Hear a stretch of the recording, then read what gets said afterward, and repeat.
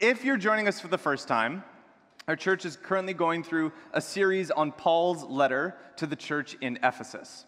And if you're not familiar with this letter, the big theme of it is that the gospel of Jesus Christ unites a diverse people into a new family.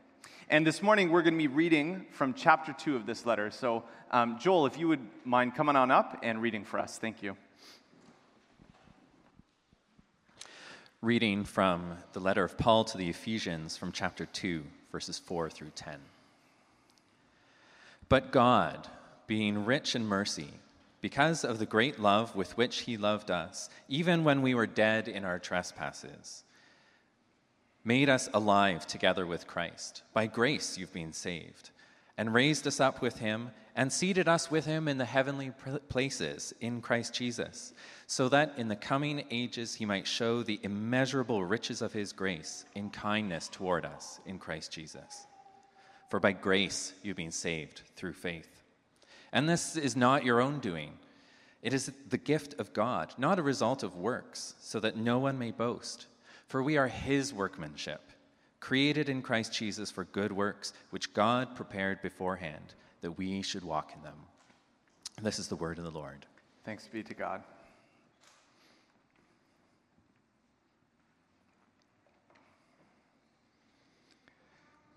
"515 years ago, in Wittenberg, Germany, there lived a young monk named Martin Luther.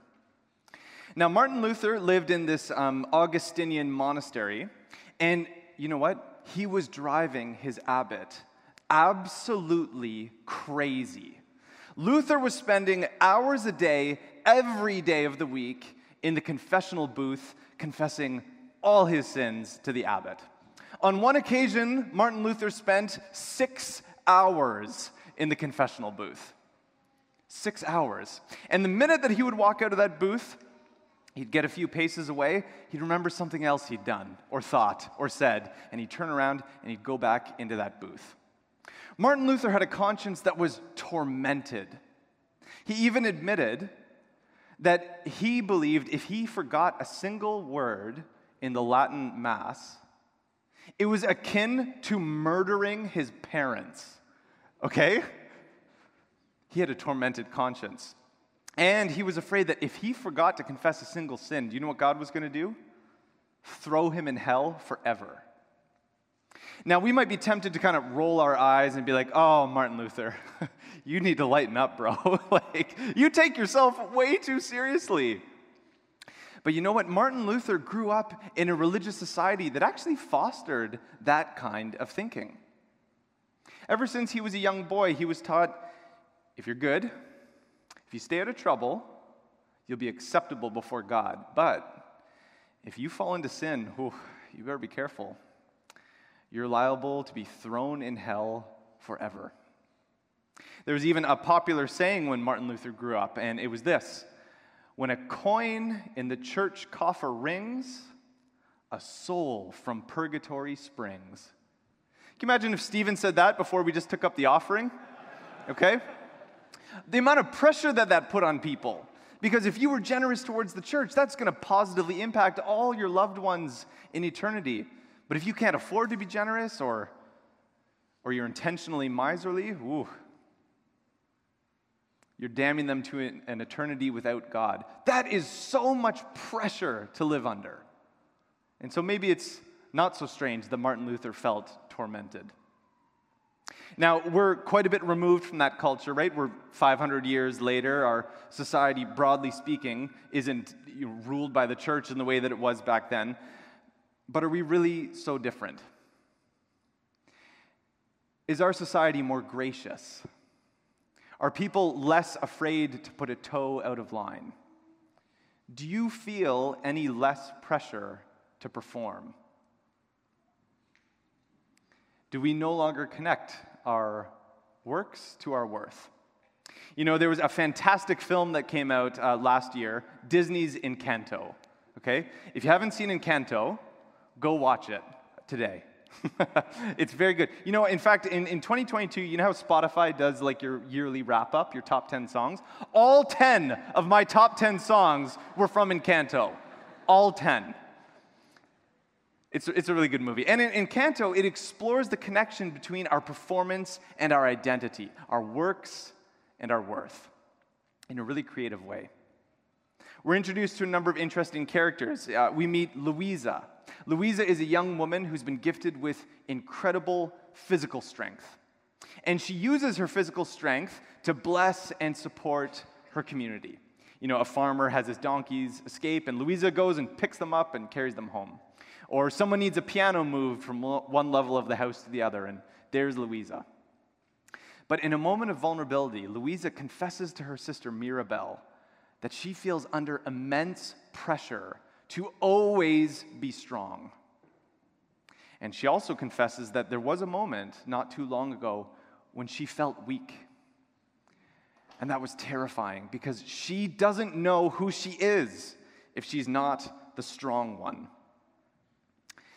One of the songs we love, Louisa sings, "Pressure like a drip, drip, drip that'll never stop. Pressure that'll tip, tip, tip till you just go pop.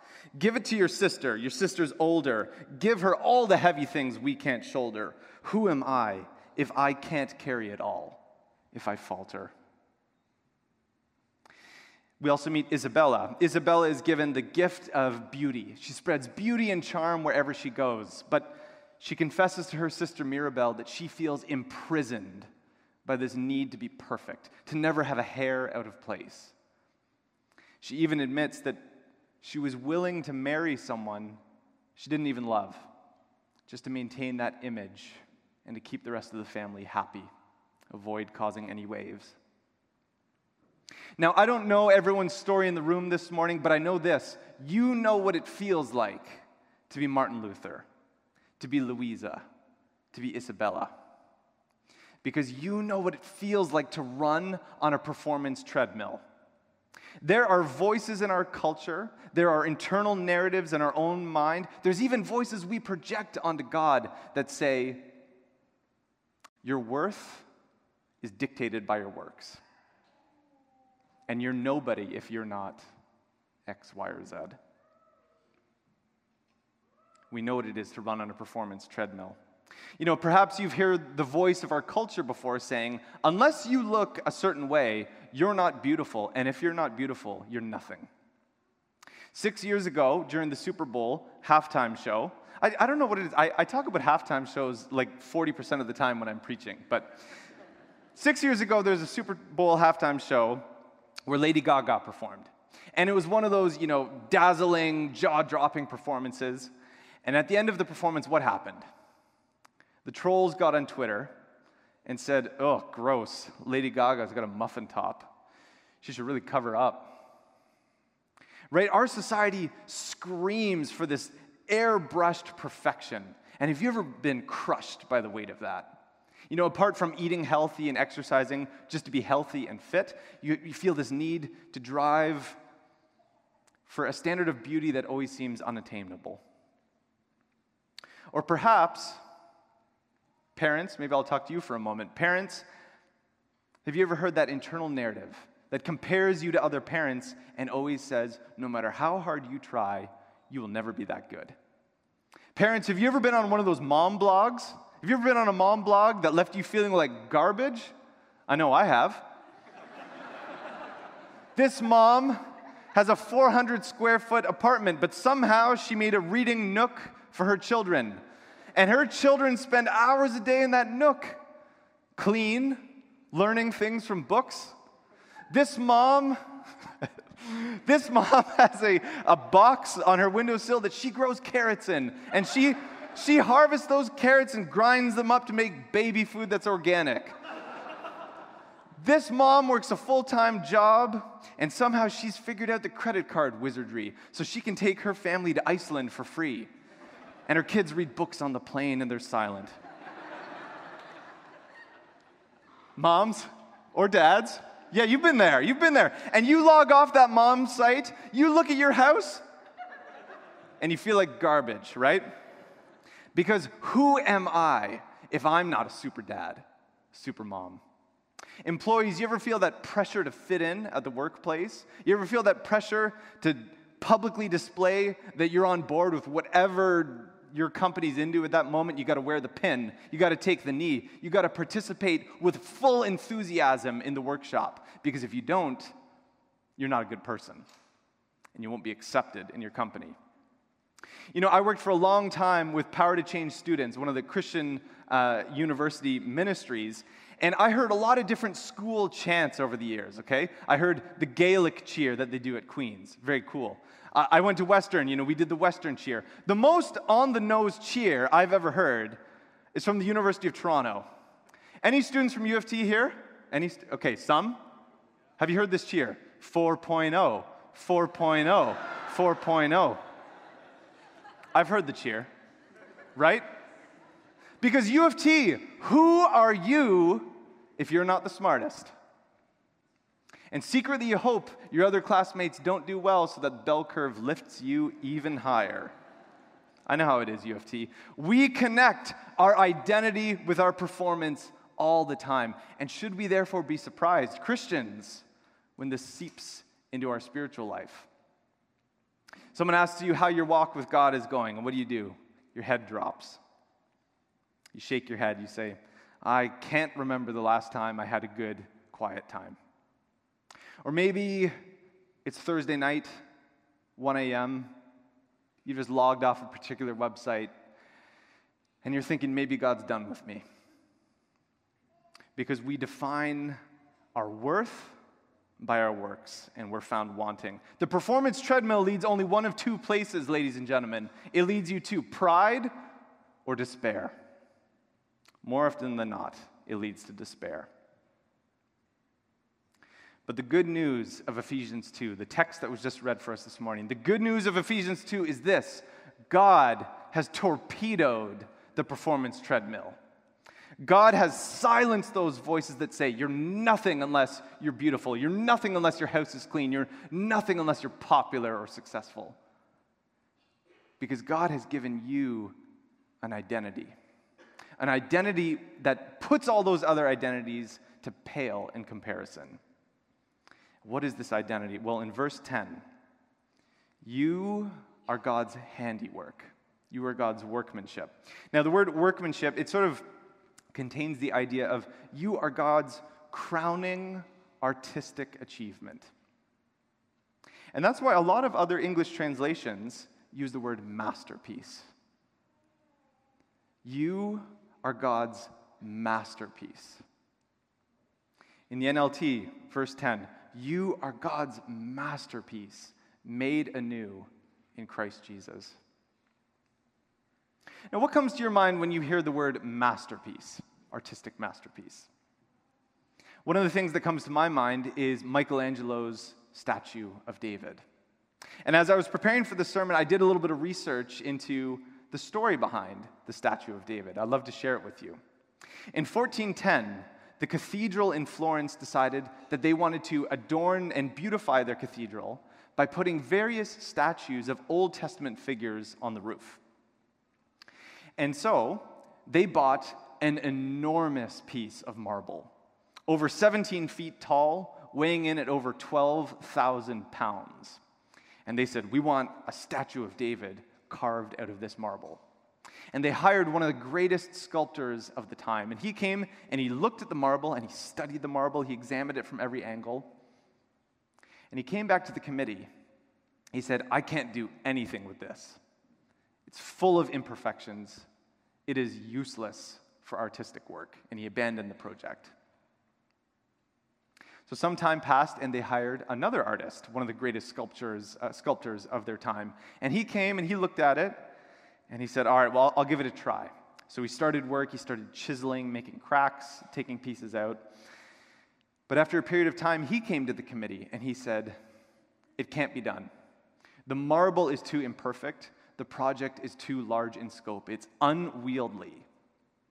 And so for 35 years, this 17-foot, 12,000-pound slab of marble sat in the yard outside the cathedral, being exposed to the rain, the sun, the heat, the wind, and the cold. And in 1503, the committee tried for a third time. They approached a 26-year-old artist named Michelangelo. Michelangelo looked at the marble slab. The slab had been outside all this time. It had been damaged by a previous guy trying to work on it. It was full of imperfections. But Michelangelo had a vision to create a masterpiece. And he spent 3 years of his life bringing forth a masterpiece out of that rejected piece of marble. Now remember, this statue was supposed to go up on the roof of the cathedral, and yet Michelangelo had attention to every detail, even the veins in the hand of David. And by the time he finished, his work has been recognized by most artistic scholars as one of the greatest, most perfect sculptures ever made. And it wasn't put on the roof of the cathedral. It was deemed as too beautiful. They put it in their town square. There it stood for 300 years, and people would travel from all over Europe to gaze upon the masterpiece of Michelangelo. You are God's masterpiece. You are God's statue of David. But the Apostle Paul tells us that God did not start with a 12,000-pound, 17-foot piece of twice rejected marble. He started with something much, much worse.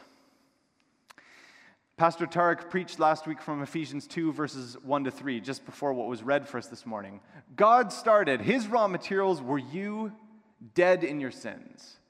It was you enslaved to your flesh, enslaved to the world, enslaved to the devil. He started with you under the wrath and condemnation of God. And he forged a masterpiece.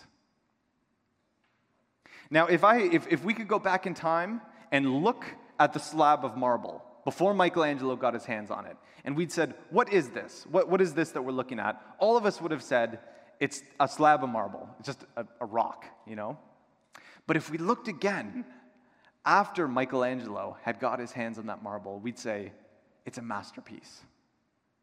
It had a new identity. It had been created anew. Likewise, when the Apostle Paul looks at us, before God got his hands on our life, he says, I see death, I see enslavement, I see condemnation. And then Paul looks again after the master artist gets his hands on us, and Paul says, I see life. I see a masterpiece. Now, when Michelangelo brought that difference about, he brought that change of identity, he did it with a hammer, with a chisel, with brushes. What about God? What did he use as his tools? Well, he united us to Christ. Look with me at verses 4 to 6.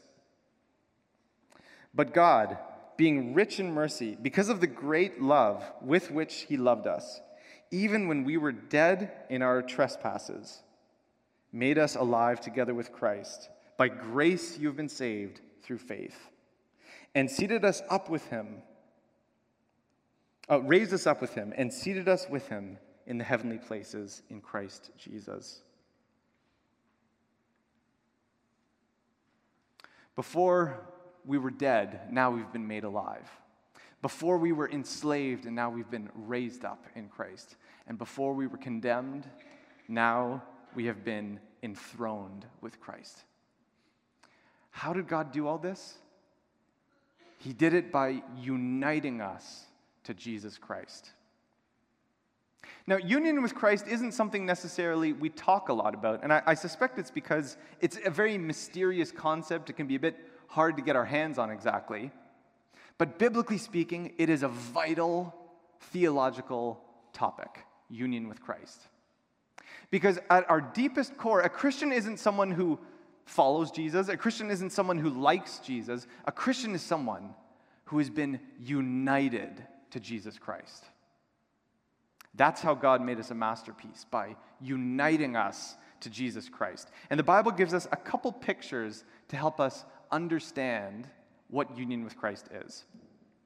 In the book that we're currently studying, in the book of Ephesians, if you go to the end, near the end, to chapter 5, Paul talks about the marriage between a husband and a wife as an image of our union with Christ. Right? In a marriage, two become one.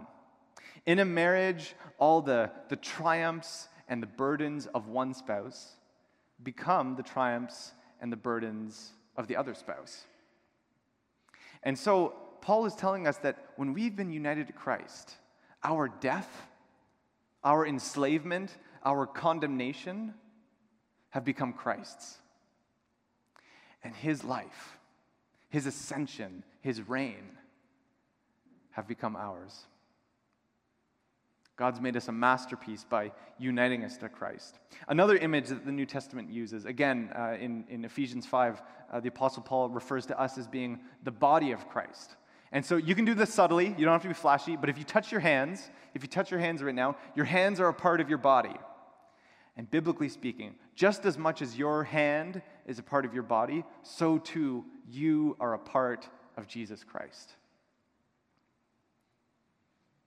The Bible so closely identifies Jesus with his church that in the New Testament, when the author of this letter, Ephesians, before his conversion, he was persecuting the church. And Jesus appears to him, to Saul, in a vision, and Jesus says, "Saul, Saul, why are you persecuting my church?" No. He says, "Saul, Saul, why are you persecuting me?" And so who was it that Saul was persecuting? Was he persecuting the church or was he persecuting Jesus Christ? Biblically speaking, the answer is yes to both. Because they're united. And so Christians, when you're reading the stories of Jesus in the Gospels and you read about his resurrection, in a sense, you're reading your own story as well. Because in your union with him, you've been raised in him. When you read about Jesus' ascension into heaven, you've ascended in him. And when you're reading about Jesus' enthronement at the right hand of the Father, you've been enthroned with him. His story is your story. And so the next time that you hear those narratives in culture or in your own mind saying, "You're nothing unless you're beautiful. You're nothing unless you're successful. You're nothing unless your house is clean or you're intelligent," you need to know this. You are God's masterpiece. You are God's masterpiece. You are his Mona Lisa. You're his Eiffel Tower. You are his Statue of David. You're his Fifth Symphony. You are his Hamlet. And you have nothing to prove to this world. I want you to do something weird, okay? I want you to turn to someone near you and say, "You are God's masterpiece." Do it, okay? Say it. You are God's masterpiece. If no one turned to you, hear this from me. You are God's masterpiece, okay? And if you're here and you're a Christian this week, thank you, yes. Wonderful. If you're here this week and you're a Christian and you walk past a mirror at your house, I want you to do this at least once. Look in that mirror and say, "You are God's masterpiece." It's weird, but yeah, I do that every day. Because you know what? The culture and your internal narrative are screaming the opposite. And we need that truth to sink down deep into our bones so the next time that we think, "I'm nothing unless I'm X, Y, or Z," we can remember, I've been made anew. I haven't been made better. I've been made new in Christ. And if you're here today and you're investigating the Christian faith, you're exploring Christianity, here's what I want to tell you. When God looks at you, he has a vision of a masterpiece that he would love to make out of your life. Would you come under his hammer, his chisel, his brush? Would you continue to explore Jesus Christ, the one to whom he would unite you to make you into that masterpiece? Let's continue on. So, how is it that God united us to Christ and made us into a masterpiece? Look with me, Paul says this twice, just in case you missed it. Verse 5 and verse 8. "For by grace you've been saved through faith. For by grace you've been saved through faith, and this is not your own doing. It is the gift of God, not a result of works, so that no one may boast. For by grace you've been saved through faith." When Michelangelo brought forth the statue of David from that hunk of marble, do you know what David did? Nothing. He just laid there and was shaped by the hands of the master. David didn't, help Michelangelo out by sort of shaking his hand free from the marble. David didn't help out by being a better piece of marble to use. He didn't do anything. He's a masterpiece simply because a master brought him forth. Likewise, by grace, you've been saved through faith. You weren't made a masterpiece because you were a better piece of marble. You weren't made a masterpiece because you somehow helped God out by cleaning yourself up and dusting yourself off. You're a masterpiece because God is a master artist. For by grace, you've been saved through faith. Grace is one of those words we toss around if you've been in the church a while. And I find words that we toss around a lot, they can become overfamiliar. And we almost kind of forget what they mean. I mean, goodness gracious. Our church is named Grace Toronto, right? Grace, what does it mean? In the year 949 in China, Emperor Cai ascended the throne, ushering in the Song dynasty. Now, China back then in the Middle Ages, it wasn't a united nation as it is now. It was a series of smaller kingdoms that were often warring with one another. And the kingdom of the emperor overthrew the kingdom of Qianshu, this smaller kingdom. He conquered them in battle. And now Qianshu was supposed to be sort of a vassal ruler, ruling under the emperor. But Qianshu continued to plot murder against the emperor. He wasn't satisfied being defeated. He plotted murder against him. And one day, the emperor invited Qianshu to come to the imperial palace. And when Qianshu arrived, all of the emperor's associates believed that he would be arrested on the spot and executed for his treason. But that's not what happened. The emperor honored Qianshu in the presence of the imperial court. And at the end of their time together, the emperor gave him a package and said, "Open this on your journey home." And as Qianshu departed from the imperial city, he opened that package and found inside all of the letters, all of the documents that proved his conspiracy of murder. And Qianshu realized that the emperor knew everything about his plotting, but that he had spared his life and honored him nonetheless. And as you can imagine, Qianshu became one of the emperor's most loyal subjects from that day forward.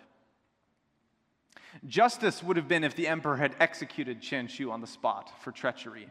Mercy might have been the emperor allowing him to live in exile or in prison, but grace was honoring him in the presence of his court. And so for those of you who have become God's masterpiece, it's by grace. You were dead in your sins. You were enslaved to your flesh, to this world and the devil. You were under God's wrath and condemnation. But he didn't give you justice. He didn't give you mercy.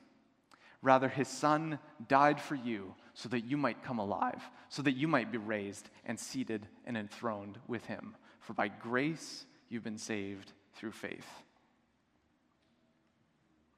Now, the trouble is in the church, many of us acknowledge we've been saved by grace, but then we try to live by works, right? We have this new identity, but we got to maintain it by working really hard.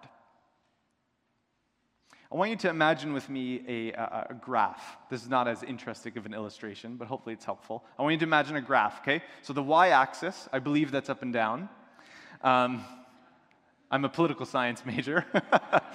I believe y is up and down. That's going to represent your holiness, your righteousness. And the x-axis that runs horizontally, that's depicting time, okay? So let's say you're a 20-year-old who begins to follow Christ. What happens to you at that moment, biblically speaking, is you are united to Christ, okay? At that very moment, his righteousness becomes your righteousness. Your death becomes his. And you are instantly made absolutely righteous and holy because of Jesus Christ. 100%. You go from 0 to 100%, from death to life. And it stays that way the rest of your days. Because when God looks at you, he sees Jesus Christ. Now, that is not our day-to-day experience, right? Our day-to-day experience is very up and down. There's certain days that we find it easier or more challenging to resist sin. Certain periods of our life feel more spiritually vibrant or spiritually dry. We have an up and down experience. Now, when we're saved by grace, but we try to live by works, we spend all of our time and energy focusing on the bottom line, the one that moves up and down.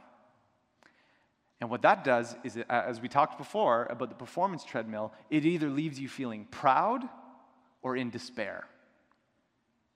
You might think, man, I'm doing well in my walk with the Lord. I'm memorized some of the Bible recently. I've been on a missions trip, not struggling with sin like I used to. God must be very happy with me indeed. Or conversely, you might hang your head, as we talked about at the introduction, and think, am I even a Christian? But friends, the good news is this. It's not that you're saved by grace and then you live by works. You are saved by grace and you live by grace. God looks at the top line. And when he looks at you, he has a smile on his face because he says, you, my son, my daughter, are a masterpiece in Jesus Christ. And so we need to stop focusing so much attention on the bottom line. We need to start looking more at that top line and allow that to transform our identity. So we've talked about our new identity, that we've been made a masterpiece in Christ. We talked about how God has done that. He has united us to Christ by grace. And now I'd like to conclude by talking about what flows out of this new identity. What's the result of that? Look with me at verse 7. In the coming ages, he might show the insurpassable riches of his grace in kindness towards us in Christ Jesus. God has made you a masterpiece so that you might be part of an eternal art exhibit displaying his grace, his love, his kindness, and his mercy to the entire cosmos. There's a famous British pastor and theologian named John Stott. And John Stott tells the story of when he was a seminarian at Ridley College in Cambridge. And while he was a student there, the principal of Ridley retired. And so the school commissioned that a portrait would be done depicting the principal. And when the portrait was unveiled, the principal paid this compliment to the artist. He said, years from now, when someone looks at this painting, they will not ask, who's that principal? Rather, they will ask, who did that painting? In verse 7, the Apostle Paul is telling us that you have been made God's masterpiece so that for all eternity, creation itself might gaze upon us and say, what an artist to make that masterpiece. You've been made a masterpiece to point towards the great artist. And secondly, what flows from this new identity as being God's masterpiece? If we go back to verse 10. Created in Christ Jesus to do the good works he has prepared beforehand for us to walk in. Aha, so at last we get back to works. But we're going to see that this text has flipped the relationship between our works and our worth, our performance and our identity. It's flipped it on its head. It's no longer perform so that you can be acceptable. Rather, the Apostle Paul is telling us, you have been accepted. You've been made anew. You are loved by God. You are his masterpiece. And let that truth transform your heart so that good works flow out of you. It's a completely different relationship with our works. Now, we might ask the question, well, what does Paul mean by good works? Is he essentially saying, okay, you've been made alive, you've been raised with Christ, you're God's masterpiece, now, pat on the head, be a good boy. Keep your nose clean, don't be naughty, right? Do good works. Well, I think there's a sense that a Christian's life should be marked by increasing holiness. I think there's a sense that that's true. But I think that Paul's vision and God's vision is much bigger than just that. Remember, we've been united with Christ. We've been united to his life. We're united to his reign. And therefore, we're united to his works. Our works should be his works in this world. And so God is inviting us to be creators. He's inviting us to bring forth beauty in this world, to be entrepreneurial, to take risks, to take steps of faith to improve the world around us. And what does that look like for each of us as individuals? Well, I'm sure that we could all think of some good works that any of us could take part in. But I'm also sure that there's probably some good works that are unique to you. And I'd love for you to think about what those could be this week. What are the communities God has placed you in? What's the family he's placed you in? What's the part of Toronto he's placed you in? What are the abilities he's given to you, the unique giftings that you have that make you different from others? What are the unique opportunities that he's given you? So I want to invite you to think and pray and even talk with friends, family, or small group. What could be some of the good works he's prepared beforehand for me to walk in?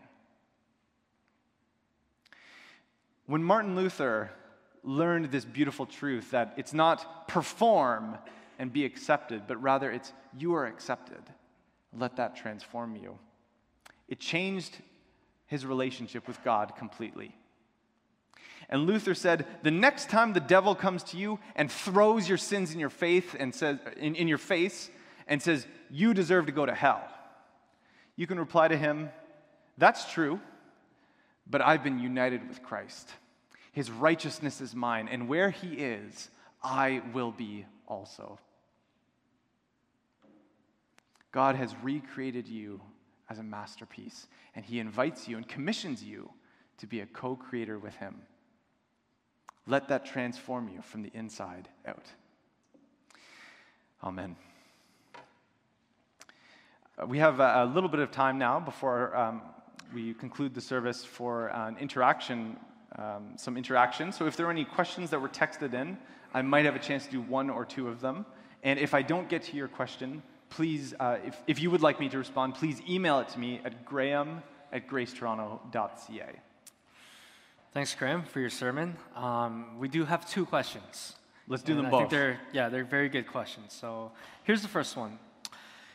At what point are we God's masterpiece? Was it when God created Adam? When God created each of us? When we were born? When we were saved? Was it the time when we were dead in our trespasses and then we were made alive? We were saved. At what point were we, or did we become God's masterpiece? Good question. I think it's not unexpected that you would think of Adam and Eve, right? The first parents of humanity, because obviously that was an act of creation that God did with them. However, we know that they didn't stay in that state of innocence, but they did rebel against God, just like Qian Shu in the story that I shared. And yet God extended his grace to humanity and has united us with Christ and made us new creations. So in a sense, this text has new creation, so it doesn't surprise me that you'd think back of the original creation. The short answer, I would say, is that we are God's masterpieces when we've been united to Jesus Christ. And if you want to go deeper into exactly when that happens or what it looks like, I invite you to find Howard McPhee and ask him that. But you are a masterpiece when you are united to Jesus Christ, who is the masterpiece. Thank you. And our second question is this. What do you say to those who may use, by grace you've been saved, to justify their continual acts of sin? Good question. Yeah. Thank you for raising that one. There's an excellent passage in Romans 7, I believe. Guys, Stephen, you've done licensure. Is it Romans 7 that, is it Romans 7, Stephen? 6. 6. Thank you. Read Romans 6 for a more thorough explanation of this question. So read Romans 6. But basically what Paul is saying, if you use grace as an excuse to go and sin more, you haven't understood grace. You haven't understood your new identity. And so I think Romans 6 would be a great place for you to start understanding it's true by grace you've been saved. It's true that sinning doesn't take that away. But if you're throwing that at God's face, are you really in that moment experiencing the love of God that should be transforming your heart? In the same way, you could say, well, I'm married to my spouse, so I don't have to take her on dates anymore. I don't have to treat her with kindness. I can do whatever I want because we're in a covenanted marriage. Do you really understand marriage if that's the way you're living? So take a look at Romans 6. I will invite you to rise now as the worship team comes back. We'll have our song of response. And if you'd like to email me a follow-up question, graham@gracetoronto.ca.